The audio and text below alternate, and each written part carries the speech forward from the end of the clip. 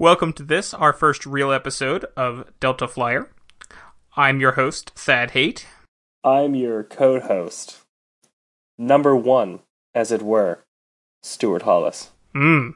This week, we are not going to talk about an episode of Star Trek Voyager. We're off topic already, and it's the first episode. That's how we roll. Wow.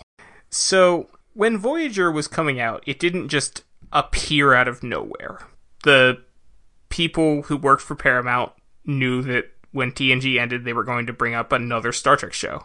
So they sowed the seeds for it in a few episodes of TNG and DS9 to get ready for Voyager.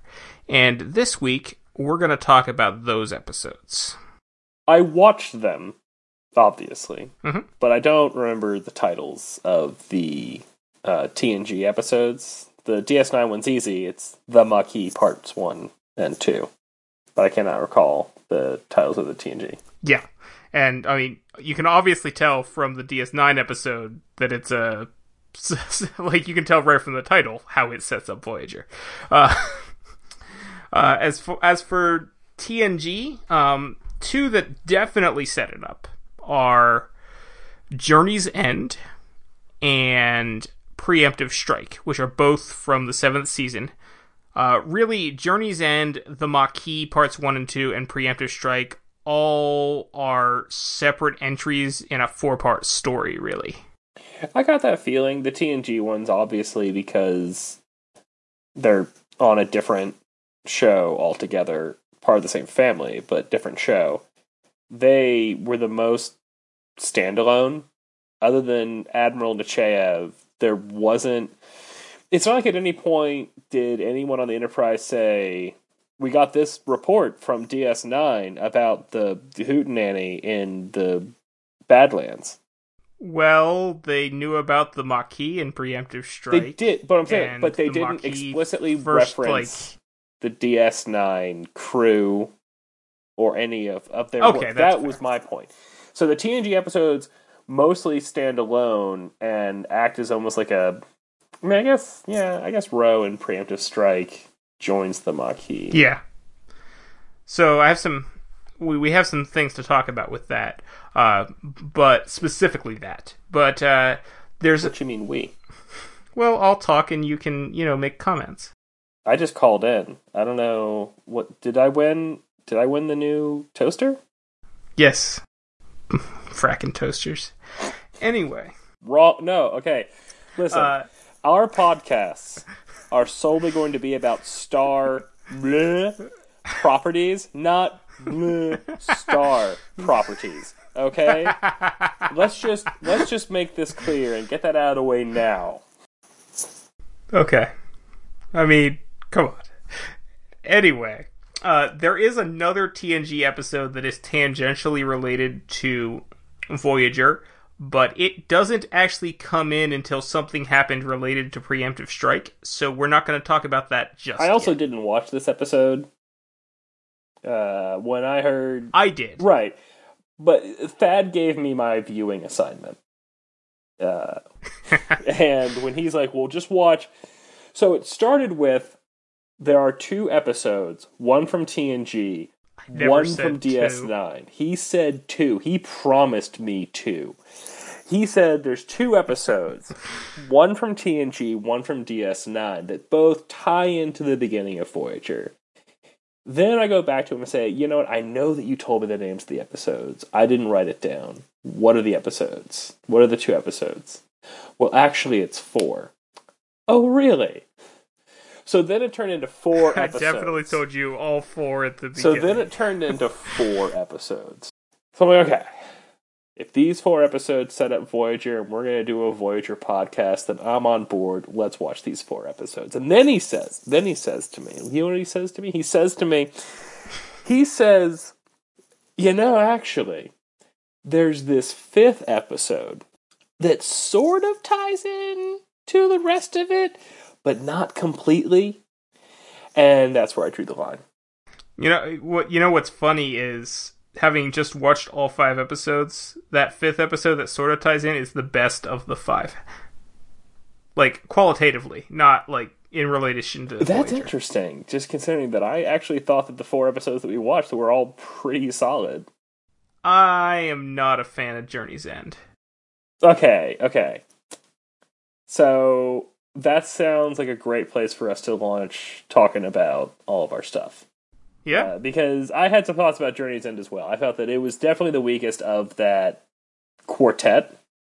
Yeah. It's interesting watching the full run, like these 4 episodes together. It's interesting watching them through the lens of, we're talking, 20 years?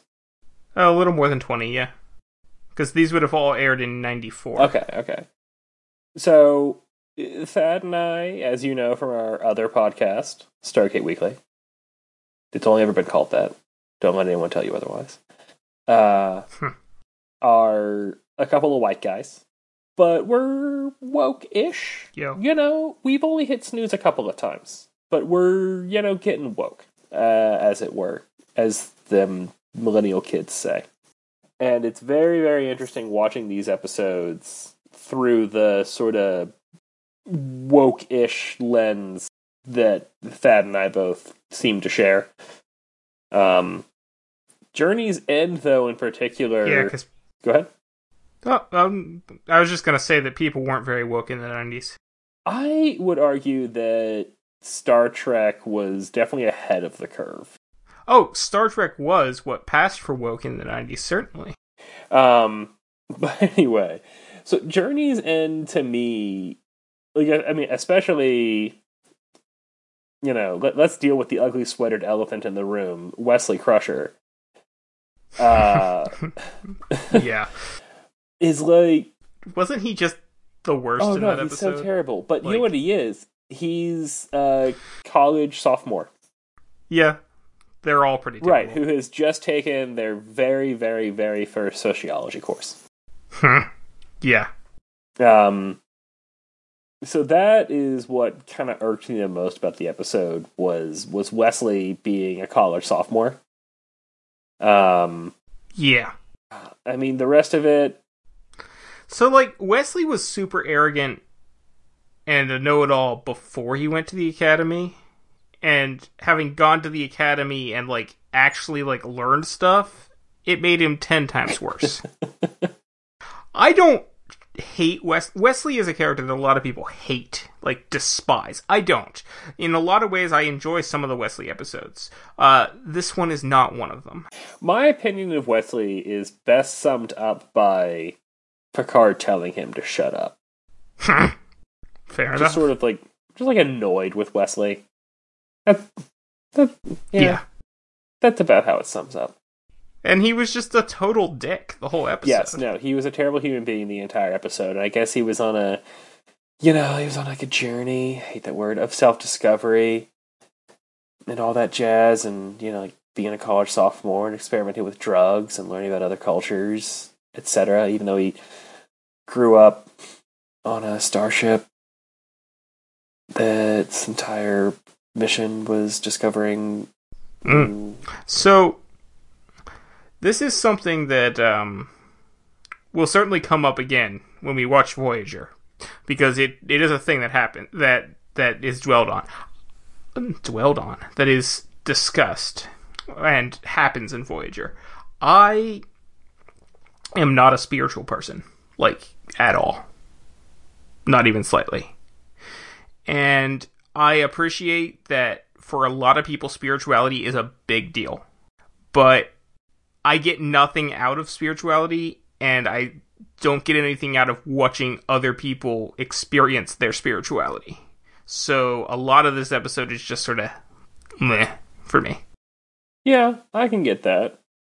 No, I get that idea. I would say that for me, it mostly was watching Wil Wheaton going through it, that is what bothered me the most. Oh, yeah, well, that was even worse, yes.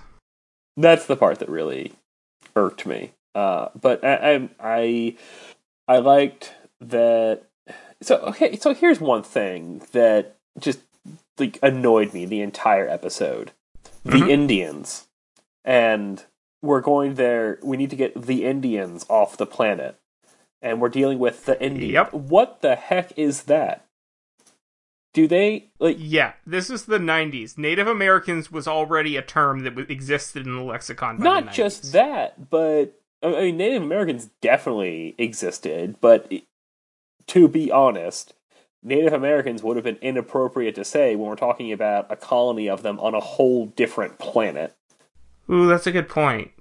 But how about the tribe?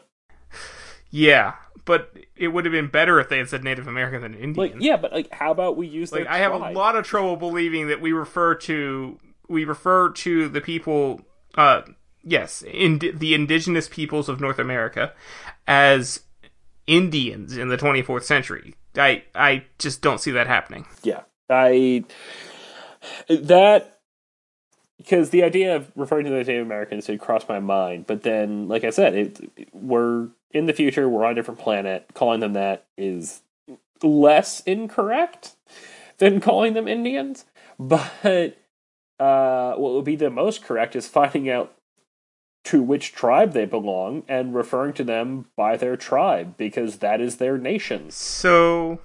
that is their people. Funny story about that. Is this like a Thad funny story or like an actually funny story? It's a Star Trek story. Oh, okay. So like somewhere in the middle. Nice. Let's go. Okay. So these people on this planet it was never explicitly said on the show, but this was meant to be Chakotay's home planet. I figured. Right. I mean, obviously. And so when they did the Native American stuff on Star Trek for Chakotay's background and all that, they brought in a guy as an expert.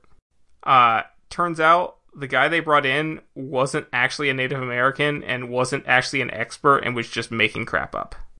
This is like the kind of crap that you hear from like, movies from like the 30s and 40s and 50s, etc. before we learned how books work.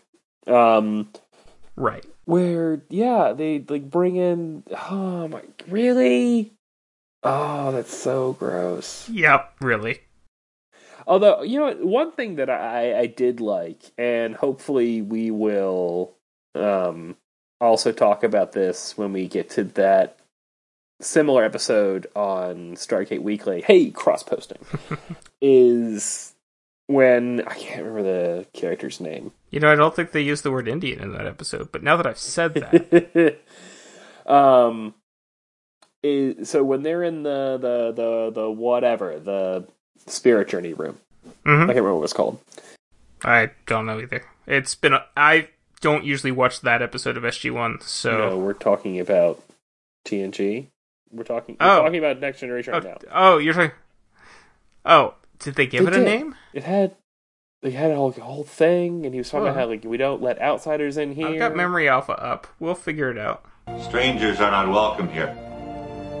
When I asked to come here, you said that it would be... You're not a stranger. So they're in the room, and Wesley tells the guy whose name I cannot recall. He's saying, "How come that doll looks like a Klingon or figure looks like a Klingon?" The Habak. Habak, thank you. That explains why I wanted to call it the Hatak. That's the wrong franchise. Yeah, I know. So he's and his guide, his guy. What's his name? The Traveler? No, well, yeah, the guy who later reveals himself to be the Traveler. Anthwara. Okay. No, the Anthwara's the guy. No, Anthwara's the leader. Right. Lakanta. Lakanta. Lakanta. Nice. Okay. So anyway, Lakanta brings Wesley into the Habak, and he's explaining to him the importance of the Habak, and the figures are little statuettes. Wesley points out that one of them looks like a Klingon, and Lakanta replies back, Our culture is rooted in the past, but it's not limited to the past. Spirits of the Klingon and the Vulcan and Ferengi come to us just as the bear and the coyote, the parrot Yeah. So whatever is relevant to the tribe, that is the form that the spirit will take in order to show the tribe the self of the spirit, I guess, is the way to put it. There's the classic different archetypes of the trickster and the healer, etc. And so if you're a people of the land and there is no industry of which to speak, and definitely no crazy white people coming and screwing up your stuff, then having stuff that takes the shape of the fox and the crow and the bear and the things that you see around you and you have a grasp on of this is the sort of stuff that the fox gets up to, this is the sort of stuff that the crow gets up to. It makes sense that then whatever spirit is taking that form. But then you get 1,000 years in the future and it's the 24th century, and now you have Klingons and Ferengi and Vulcans, etc. And you know what? Some of these species archetypes also align pretty well with the forms that the spirits took. So now the spirit takes the form of a Klingon if it's the warrior spirit. So that I liked a lot. Right. I mean, that makes sense to me. That I liked a lot. It was an interesting way of showing that. And I was just recently watching the first episode of a show called Blind Spot. And there's a point where one of the characters is looking at this file, and the file makes the camera shows you the number of the file at which she is looking, and then shows you again, and then shows you this other picture. So in Blind Spot, this woman who has no memories and is covered in tattoos. And shows you a picture of one of her tattoos, and then zooms in on the picture of her tattoo, and then makes it they just make it clear that, oh look, she has a tattoo that matches the case file number on this file that this woman is looking at. Ugh. And it just felt so insulting to the intelligence of the watcher, whereas the very quick, simple explanation that LaCanta gives Wesley about the idea that the spirits just are the spirits come to us in the form that works. It doesn't give you a full history rundown of all of that. It just expects the viewer to fill in the gaps with their own knowledge, and I appreciate that a lot. Yeah, no, I'm with you on that. I did, yeah. There were parts of this episode I liked. I enjoyed the obvious parallels between this and what, we white people did to the Native Americans. And that Picard was very troubled because of that. Yes. But just, I don't know. I didn't like. I was okay with Wesley having a end to his story. Mm-hmm. I mean, that makes sense. The show's coming to an end. We gotta have closure on the Wesley story. It felt like it was two things melded together that didn't necessarily need to be. But that's Star Trek. There's always the A and the B plot. Okay. So, ultimate takeaway, because we're doing a little bit of lightning round because we have 4, and then you have a 5th episode to talk about. Ultimate takeaway, if you're only looking at it from these 4 episodes that I watched, Journey's End is the weakest of the 4. Still not terrible, but no. Just remember they made this 23 years ago, and think of Wesley as a very poorly dressed college sophomore, and it's also have an adult beverage at the handy, and yeah, I think you can make it through too. Yeah, and I don't know that it's 100% necessary. It's clearly there to set up Voyager. It's obvious that they did this whole thing to set up Voyager. But that said, I think if you had to choose, the ones that you really should watch before Voyager is the DS9 two-parter. Yeah, that's probably right. Which we should go to next, because it's our next one chronologically. On DS9, we have the two-parter, The Maquis, in which, well, the Maquis happen. I really like these two episodes. The first two seasons of DS9 have some ups and downs, but this was definitely an up.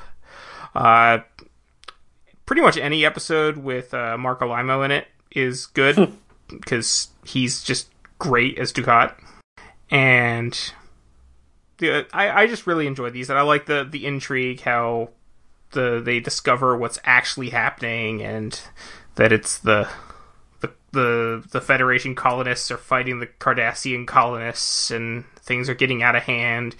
And then I especially like, because it's definitely a thing for the Maquis, that a lot of the Maquis were former Starfleet officers, and I like how they actually show right here a Starfleet officer giving up his uniform and becoming Maquis. Yeah, I really liked Quark, played by Armin Shimmerman. I always like Quark. I thought that was really well done. His little tiny little bite-sized arc. The appeal to logic. Yes, the appeal to logic was good. I've only seen DS9 all the way through once, and so I don't know how in character it was that Quark, who comes off... There's always the adage for us silly humans of that like war is good for business, and I suppose that one would expect that a business-oriented species like the Ferengi would have the same opinion, but Quark sort of seems a little... There are, in fact, 2 Ferengi rules of acquisition on the subject. War is good for business, and peace is good for business. Well, there you go. So I guess Quark just leans a little bit towards the latter rule of acquisition. And Quark actually, talking about, like, stepping away from the stereotypical Ferengi and saying something profound is not out of character. It does happen quite a bit, actually. Okay. So yeah, I really like this one. My only real complaint for this as a DS9 fan is how Odo light it is, because Odo is probably one of my favorite characters in Star Trek, and he barely has a role in this. Honestly, Bashir has more of a role in this, which is weird because it seemed weird that Sisko kept taking Bashir with him when he went out into the DMZ, but whatever. Could be a medical emergency, I guess. But yeah, I really did enjoy this. This one really just sets up the Maquis. That's all this episode does, basically. And the Maquis are obviously, or possibly not obvious, if there's a couple people listening who have never watched Voyager and want to like go through it with us, which is cool. That's awesome. But I'm guessing most of you have probably watched Voyager, so you know that the Maquis are a little important in Voyager. Just a little. And then the Maquis also have a role in DS9 going on later. You, in fact, brought up a particularly memorable Maquis episode when you were watching it to me. Yes, of course I did. You mentioned the incident where Sisko devastates the planet. Right. Yeah. Yeah, that was weird. Okay, so this is all going to blend together because part 1 and 2, they're a continuous arc. So, yeah, I treated it as one. The things that stood out to me were after... So I guess it would be like the tail end of part 1, beginning of part 2, when Sisko discovers that his longtime friend Cal is one of the leaders of the Maquis. And when he gets back to the station, and he goes off on this crazy long rant and like self-arguing moment. Yes. And like Major Kier is just like standing there, and she's like along for the ride. And I guess at this point, this is nothing new to her, and it's definitely gonna be a recurring theme with Sisko. Not that we're gonna be talking about DS9. Sisko likes to wax philosophical. It's what he does. Yeah. But that was very odd and stood out to me. When we first meet Cal in part 1, and he and Sisko are talking, I just started getting these visions the wrong way. All that was running through my head was the idea of like redlining and white flight and gentrification, about all the stuff that Cal was talking about, how he was like still there with the colonists and what they were going through. And I remember reading this story about back before Central Park was Central Park.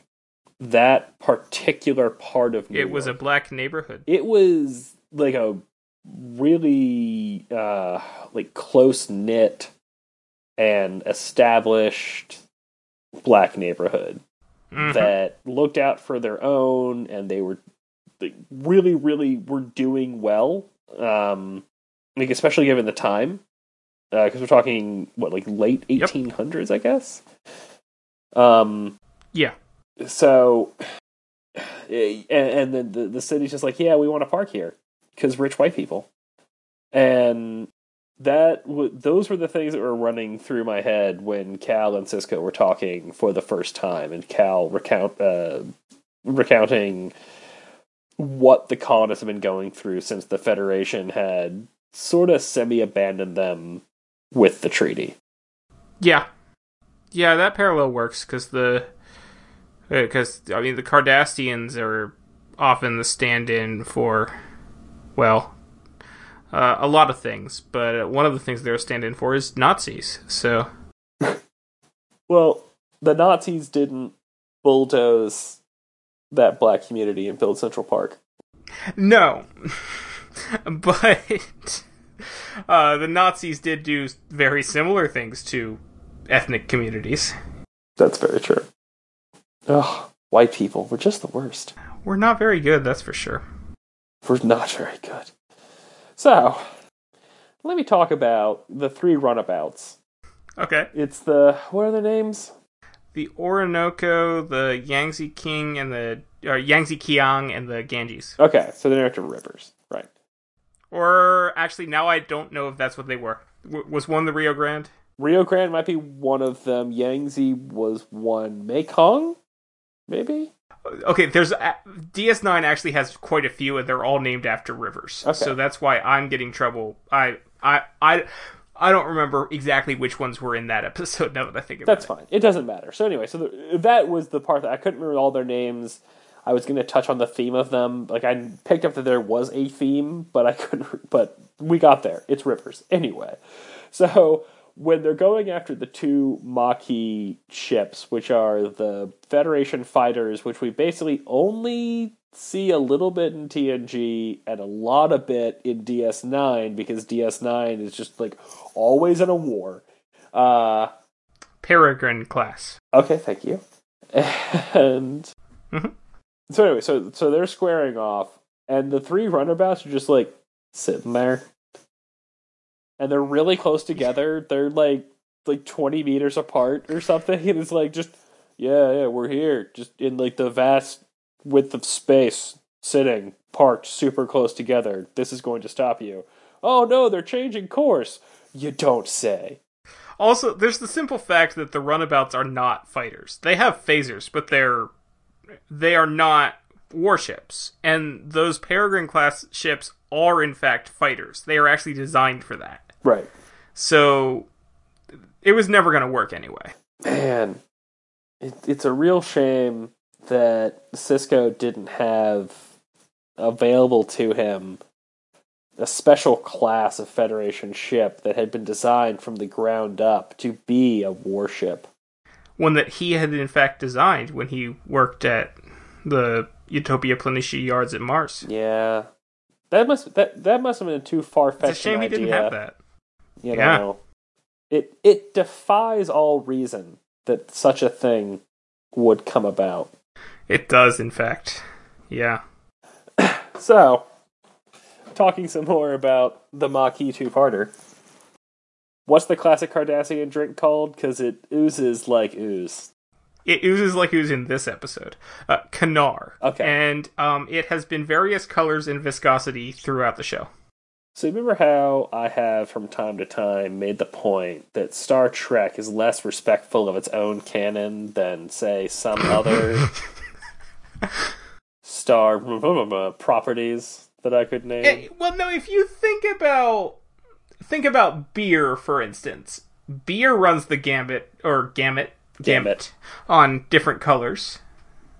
And even different thicknesses. I mean, a stout is considerably thicker than an ale. Yes, but the gamut of viscosity for beer, or for wine, or for vodka, or for any given class of beverage does not range from water to really thick syrup. Okay, but that doesn't mean that some other kind of alien drink might not have that range. Then they should give it different names. I acknowledge that Star Trek is not always great with its own canon, but I don't think this is a hill you need to die on. No. But it's one of the many upon which I will set appropriately sized flags given the size of the hill. This one gets a very small flag. Right. Like the size that one might pull out of like a burger at a fancy-ish restaurant. Do you have a flag? Alright. So when at the end of the first part, it's when Cal and his Maquis ambush them in the jungle. Yes. That jungle being a classic 80s, 90s Star Trek set that is used over and over again. I'll take your word for it. And then part 2 opens up right where they left off, in the jungle. And Cal just, when they talk about, Sisko talks about him, what the uniform stands for, Cal just, reaches back and hands it over. Why did he have his uniform just, there with him in the jungle? Right, because it's not like they ambushed them and then took them back to their local small campsite or gathering place and to Cal's hut. No, they're just walking along in the jungle when it happens. Yeah.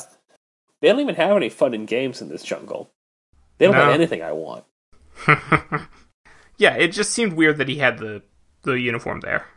It also seemed weird later that Sisko had the uniform in a bag. And not just wadded up in his hand? Yeah.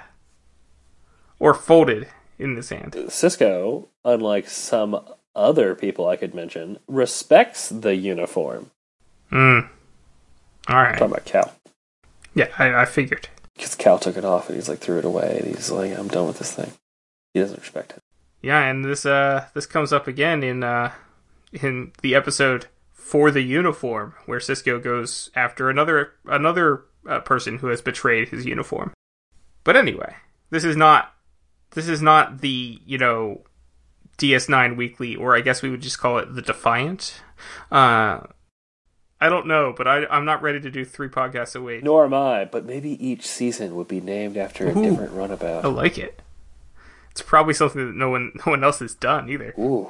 So in a few years when we finish Voyager... actually, no, in a few years when we finish Voyager, we should do Enterprise. Oh, but I like the idea of us exclusively talking about 20-year-old sci-fi properties. All right.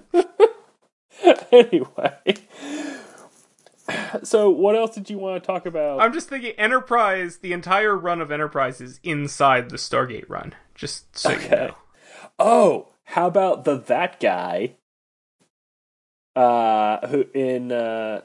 was the colony leader, who was also one of the Maquis cell leaders.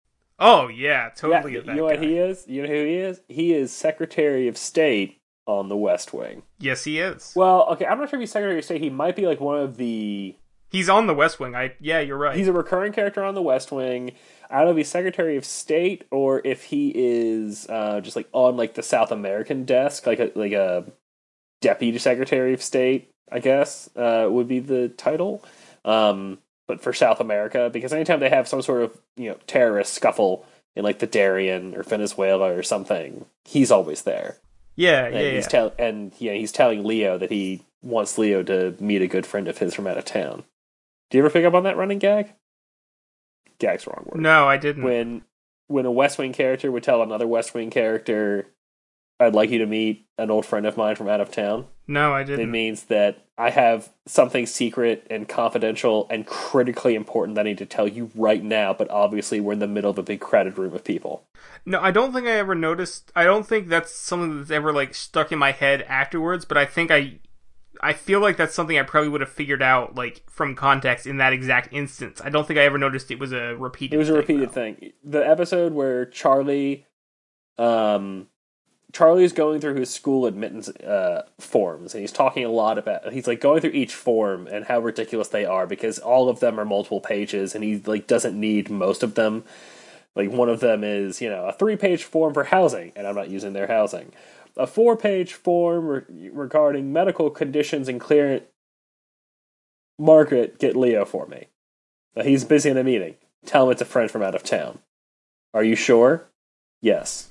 Okay. Because he just realized that in the course of filling out the Georgetown admittance forms, they would have either had to divulge or lie about the president's MS. Right. Because Dulé Hill. Okay. Yeah. While I have seen Star Trek over and over and over again, I have seen The West Wing a couple times. You have seen The West Wing over and over and over. And I've seen Star Trek once. Right. So, was there anything else that you wanted to cover with the Maquis? Nothing that really stuck out to me other than the little fighters. They were kind of weird. The only thing that stuck out to me was just the idea that they pretty much only ever showed up in a little bit of TNG, but a lot of DS9.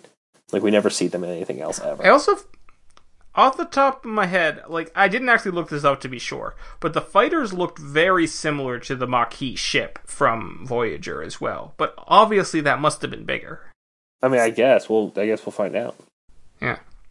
Oh, the one thing, the other recurring character in these episodes, other than the Cheyev, is the Cardassian Golovec. Yes, because he was in both TNG episodes, and at least in Maquis Part 1. I don't know if he was in Part 2. He's also in the episode we'll be watching next week for Delta Flyer, the first episode of Voyager. What about Leggett Chicken Parn? Is he recurring? He might show up again in DS9. I can't remember off the top of my head. Fair enough. Interestingly enough, Avec shows up again and again, like at this particular time in TNG, DS9, and Voyager, and then he never shows up again. DS9 goes on to have 5 more seasons, with lots of dealings with the Cardassians, and Avec never shows up again. Wow. Okay.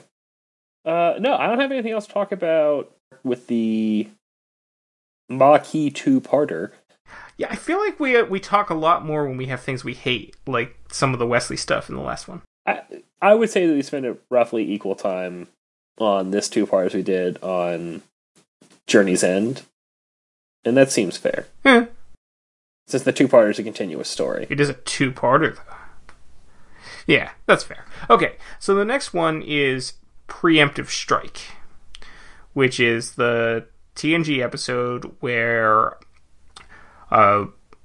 Ensign Ro comes back as a promoted lieutenant and is sent off on a mission to infiltrate the Maquis. So here's something that I didn't care for. Mm-hmm. What was preemptive? The Maquis were already doing their business and causing a ruckus. It's not like they were... What was preemptive? Ooh, that's a good point. Nothing was preemptive. I didn't give it a whole lot of thought as it was happening, but just now, as you said it, I was thinking about the title of the episode, and I hadn't thought about it at all until now. I don't think they were preempting anything. Other than maybe was this a weird, one of those weird tropes you see all the time where it's no, the only way to avoid a war is for me to kick off a small war right now. It's very Ender's Game where it's like I'm good. Or what's that called? What's the firefighting term? Oh, I know exactly what you're talking about. There is the where they set the small controlled blaze. Yeah, but there's a special term for it. There is. I started to say backfire, but that's not it. A fire break? It's called a fire break? Yeah, it is. It is called a fire break. Cool. No, a fire break is when there's it's not. A fire break is when you have an area of dead. Yeah, no, that is what it is. Yeah, because you have a controlled fire to kill off all the vegetation in an area so that the fire has nothing to burn when it gets there. Okay. So yeah, it's fire break. So, I'm going to talk about the one thing that I mentioned earlier now. This episode was supposed to be even more Voyager setup than it ended up being, because they wanted to cast Michelle Forbes on Voyager, but she didn't want to commit to a series. Michelle Forbes being Ro. Yes. They wanted to bring Ro's character onto Voyager. Gosh, as who? Well, she was the helmsman on TNG. But then we... Or helmswoman. But then we wouldn't have had...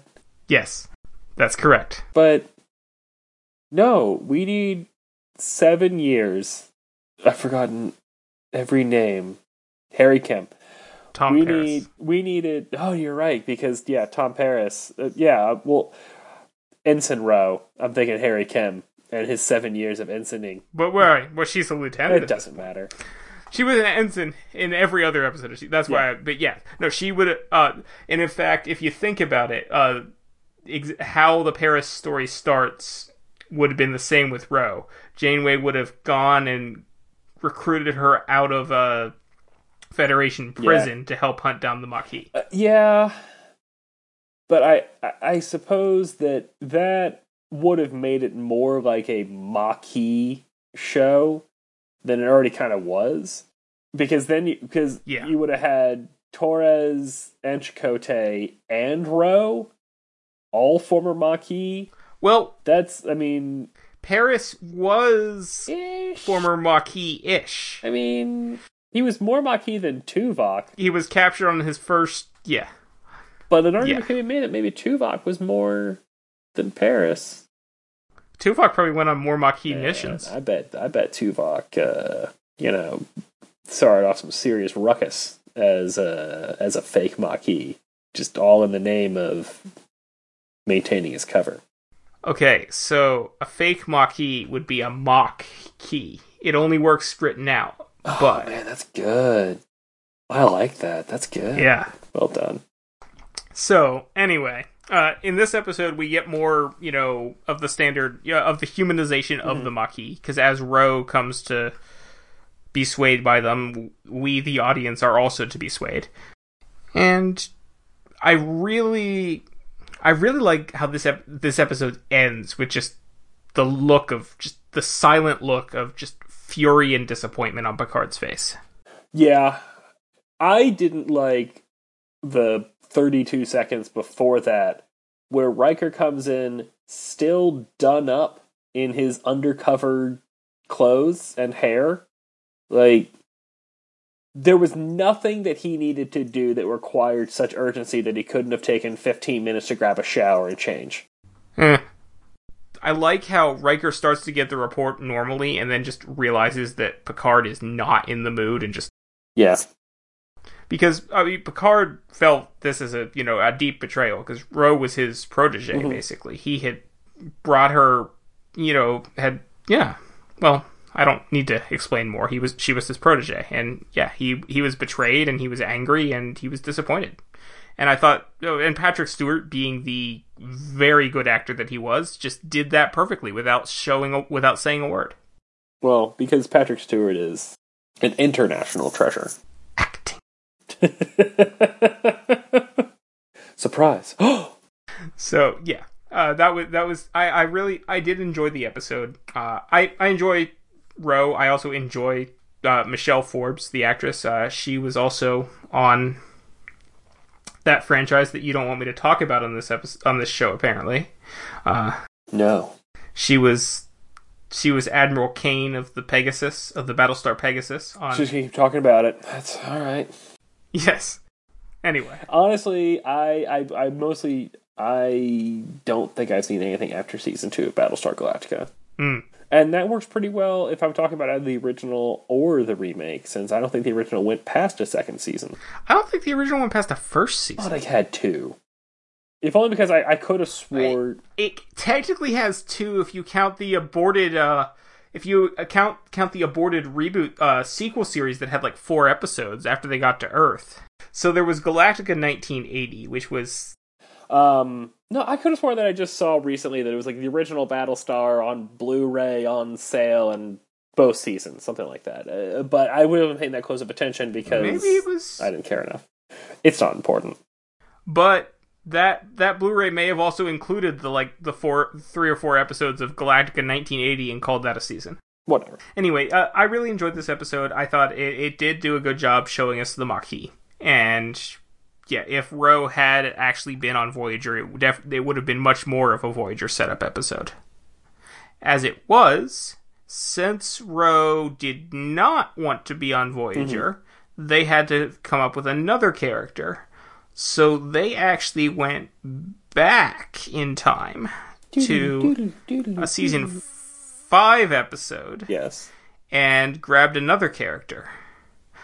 So here's where we talk about the First Duty, which is another Wesley episode. Okay.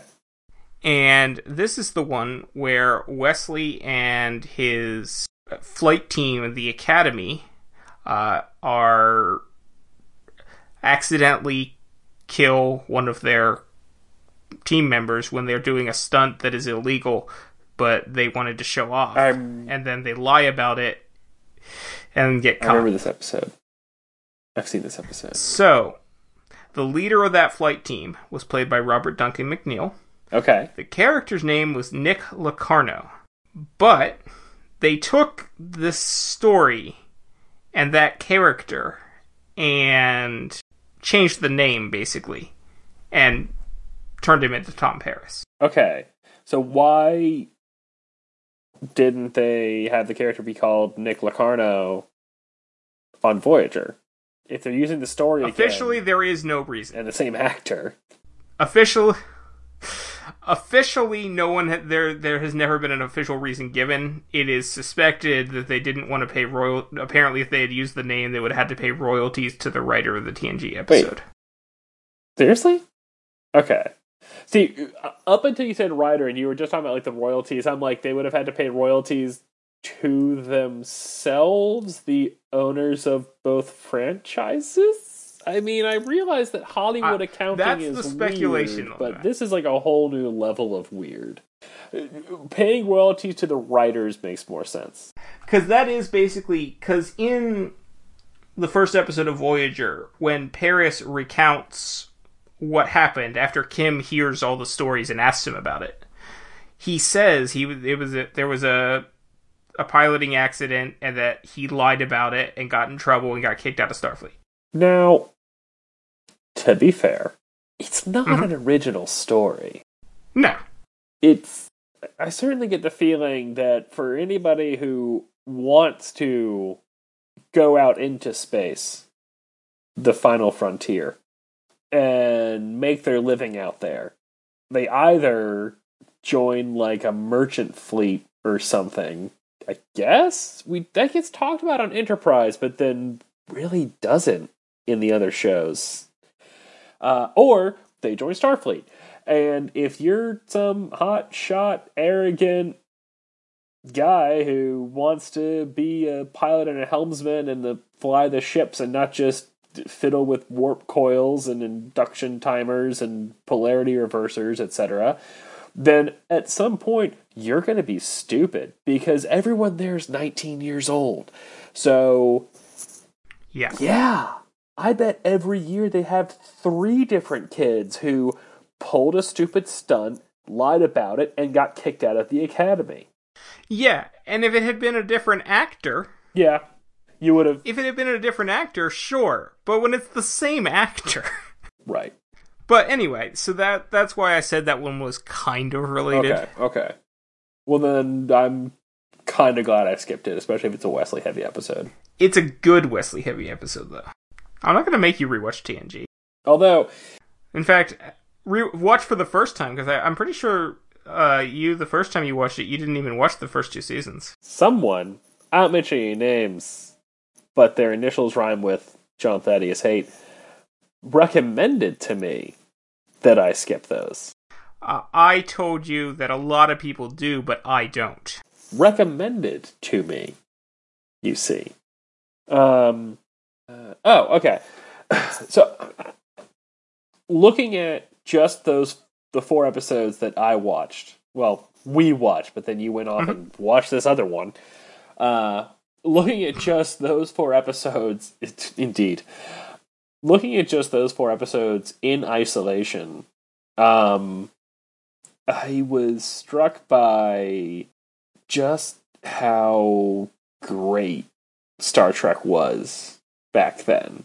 Mm-hmm. Also, and I remember mentioning this to you, man, TNG had a great theme. You know what I actually consider the best version of the TNG theme? What? It's when it was used, because actually the TNG theme was originally used as the theme to Star Trek The Motion Picture. Huh. And it was an orchestral version on that, and that sounds good, but it was even better when they reused it in the worst Star Trek movie, Star Trek V. Okay, interesting. Huh. Yeah. But no, solid theme. Well, but it's not just the music of it. It's, I mean, Patrick Stewart doing the voiceover. It's the Patrick Stewart. You know, that takes it next level. But yeah. What do you think it would have been if Kate Mulgrew did a voiceover at the beginning of Voyage? See, the problem that there would be with that is it would be way too close to. I can't cite any specific example right now, but there's a handful of sci-fi shows that do the voiceover's not part of the theme, but like every third episode begins with "I'm the main character. I'm going to tell you the plot of the story," even though we're 4 seasons in right now. Mm-hmm. And it's something to the effect of, I'm Bob Bobson, and I was just an ordinary kid, but then a chemical truck exploded inside my ear, and now all of a sudden I can control marsupials with my fingertips. The example that's coming to my head immediately is Castle. Yeah, but basically it's like this thing where, like, and that's where I could see, especially given the time that Voyager came out, that's where I could see a Janeway, Kate Mulgrew voiceover going, is, these are the journeys of the starship Voyager, except, no, never mind, we got booted to the frickin' Delta Quadrant, and now we're just trying to get home, and everything's terrible, and the year of hell, and blah. Photon torpedoes, full spread. Use like hundreds more torpedoes than you actually have.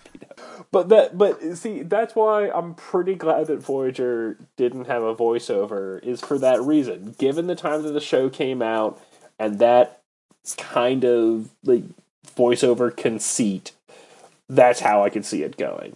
Is it starts off sounding like DS9 would have done the same thing, right? Too. It starts off sounding like a TNG voiceover, and then they have to, and then record scratch. But actually, what happened was, you're probably wondering how this happened, right? Well, see, the caretaker beamed us across the galaxy. That said, I would have taken a theme with a voiceover for Enterprise. Oh God! Why do you do these things? Why do you bring up these hateful, hurtful things? Don't you have faith in the heart? I don't have faith in the heart. Jesus. I'm glad that Discovery has an instrumental theme. I like Discovery's theme. Ooh, I do too. I really enjoy it. I like the whole thing with like the drawings and stuff. Yeah, it's just great. I don't like Orville's theme. No. I don't like the design of the Orville either. Like the ship design. It's weird. I give it that, but I definitely appreciate that they were actively going for something that's not been done. It does look a little bit like the Andromeda, actually. Oh, that's fair. Yeah. It does a little. Andromeda's more, swoopy. Yeah. But I had forgotten all about Andromeda. But outside of that, so many sci-fi properties go for the big ship and then the 2 outboard engines and all that jazz. So I appreciate them doing something new, something different with the ship design. It's not, it's fine. But I appreciate the direction they went with it, and I also appreciate that they are internally consistent with the other human ships. So I like that a lot. I like that the various alien races are internally consistent. I like the costumes on the Orville as well. Yeah, I like the Orville. I need to catch back up. I'm a few episodes. I'm like 3 or 4 episodes behind, but I'm liking it a lot. Yeah, it definitely has a very strong TNG vibe to it, which is what Seth MacFarlane was going for. But yeah, no, I enjoy that. So I think we've more or less covered everything we can cover in this episode of Delta Flyer. No, I think so as well. We covered some things that didn't need to be covered, but darn it, that's who we are. We're going to cover them anyway. Yeah, and if you think there's something we didn't cover that you wish we had, you're wrong. Feel free to let us know. Stuart, how can our devoted fans interact with us? They're so devoted. They should already know, but if they don't, well, they can find me on Twitter. I'm Gamicus. You can find me on Twitter. I'm Tyrannicus. You can find the show on Twitter, Delta Flyer Pod. You can email us, deltaflyerpod@gmail.com. We also have deltaflyerpod.com. On Facebook, we are just simply Delta Flyer Podcast. See, what's interesting is, up until this point, I had been saying pod, and then you say simply podcast, and I feel like not only is one of these things not like the other, one of these things is more simple than the other. Oh, we are also at Delta Flyer Pod on Facebook if you need to, for mentioning purposes. Like if you... So that's where it gets... No. Just tweet at us. It's what the kids are doing these days, or so I'm told. Yeah. When you get down to it, Facebook is actually not the best option because... even if you do like us, you won't see our posts in your newsfeed unless we pay for you to see our posts in your newsfeed, and we aren't planning to do that. Are you serious?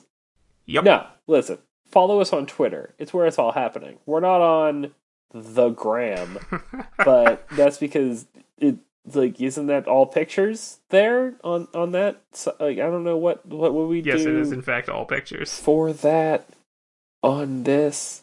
Anyway, follow us on Twitter. That's all that matters. Just follow us on Twitter. Since we are doing a 90s show, though, we should set up an Angel Fire site. Ooh, man, I love where your head's at. So, just do it. Just follow us on Twitter. Tweet at us. We'll tweet back because we love you. And yeah, we love fan engagement. And tune in. Download. I keep saying tune in on all of our shows. You're not the only one who actual podcasters do too. So what do you mean, fine. Actual podcasters? All right, people that have more than 50 listeners. Fine. Anyway, favorite, subscribe, comment, rate us, follow us on Twitter, follow us on your podcast player of choice. This has been the introductory episode of Delta Flyer. There's so much more of this to come. Yeah, in fact, next week, we're actually going to talk about Star Trek Voyager on our Star Trek Voyager podcast. Man, how great would it be if we had a Star Trek Voyager podcast where we only ever, tangentially talked about Star Trek Voyager? I feel like we've had a few episodes of Stargate Weekly like that. But... No, because we're always off of the episode on tangents in Stargate Weekly. In this case, no. Talking about Voyager would be the tangent. But ostensibly, we're a Voyager. Anyway, next week we'll be talking about Caretaker, the premiere episode of Voyager.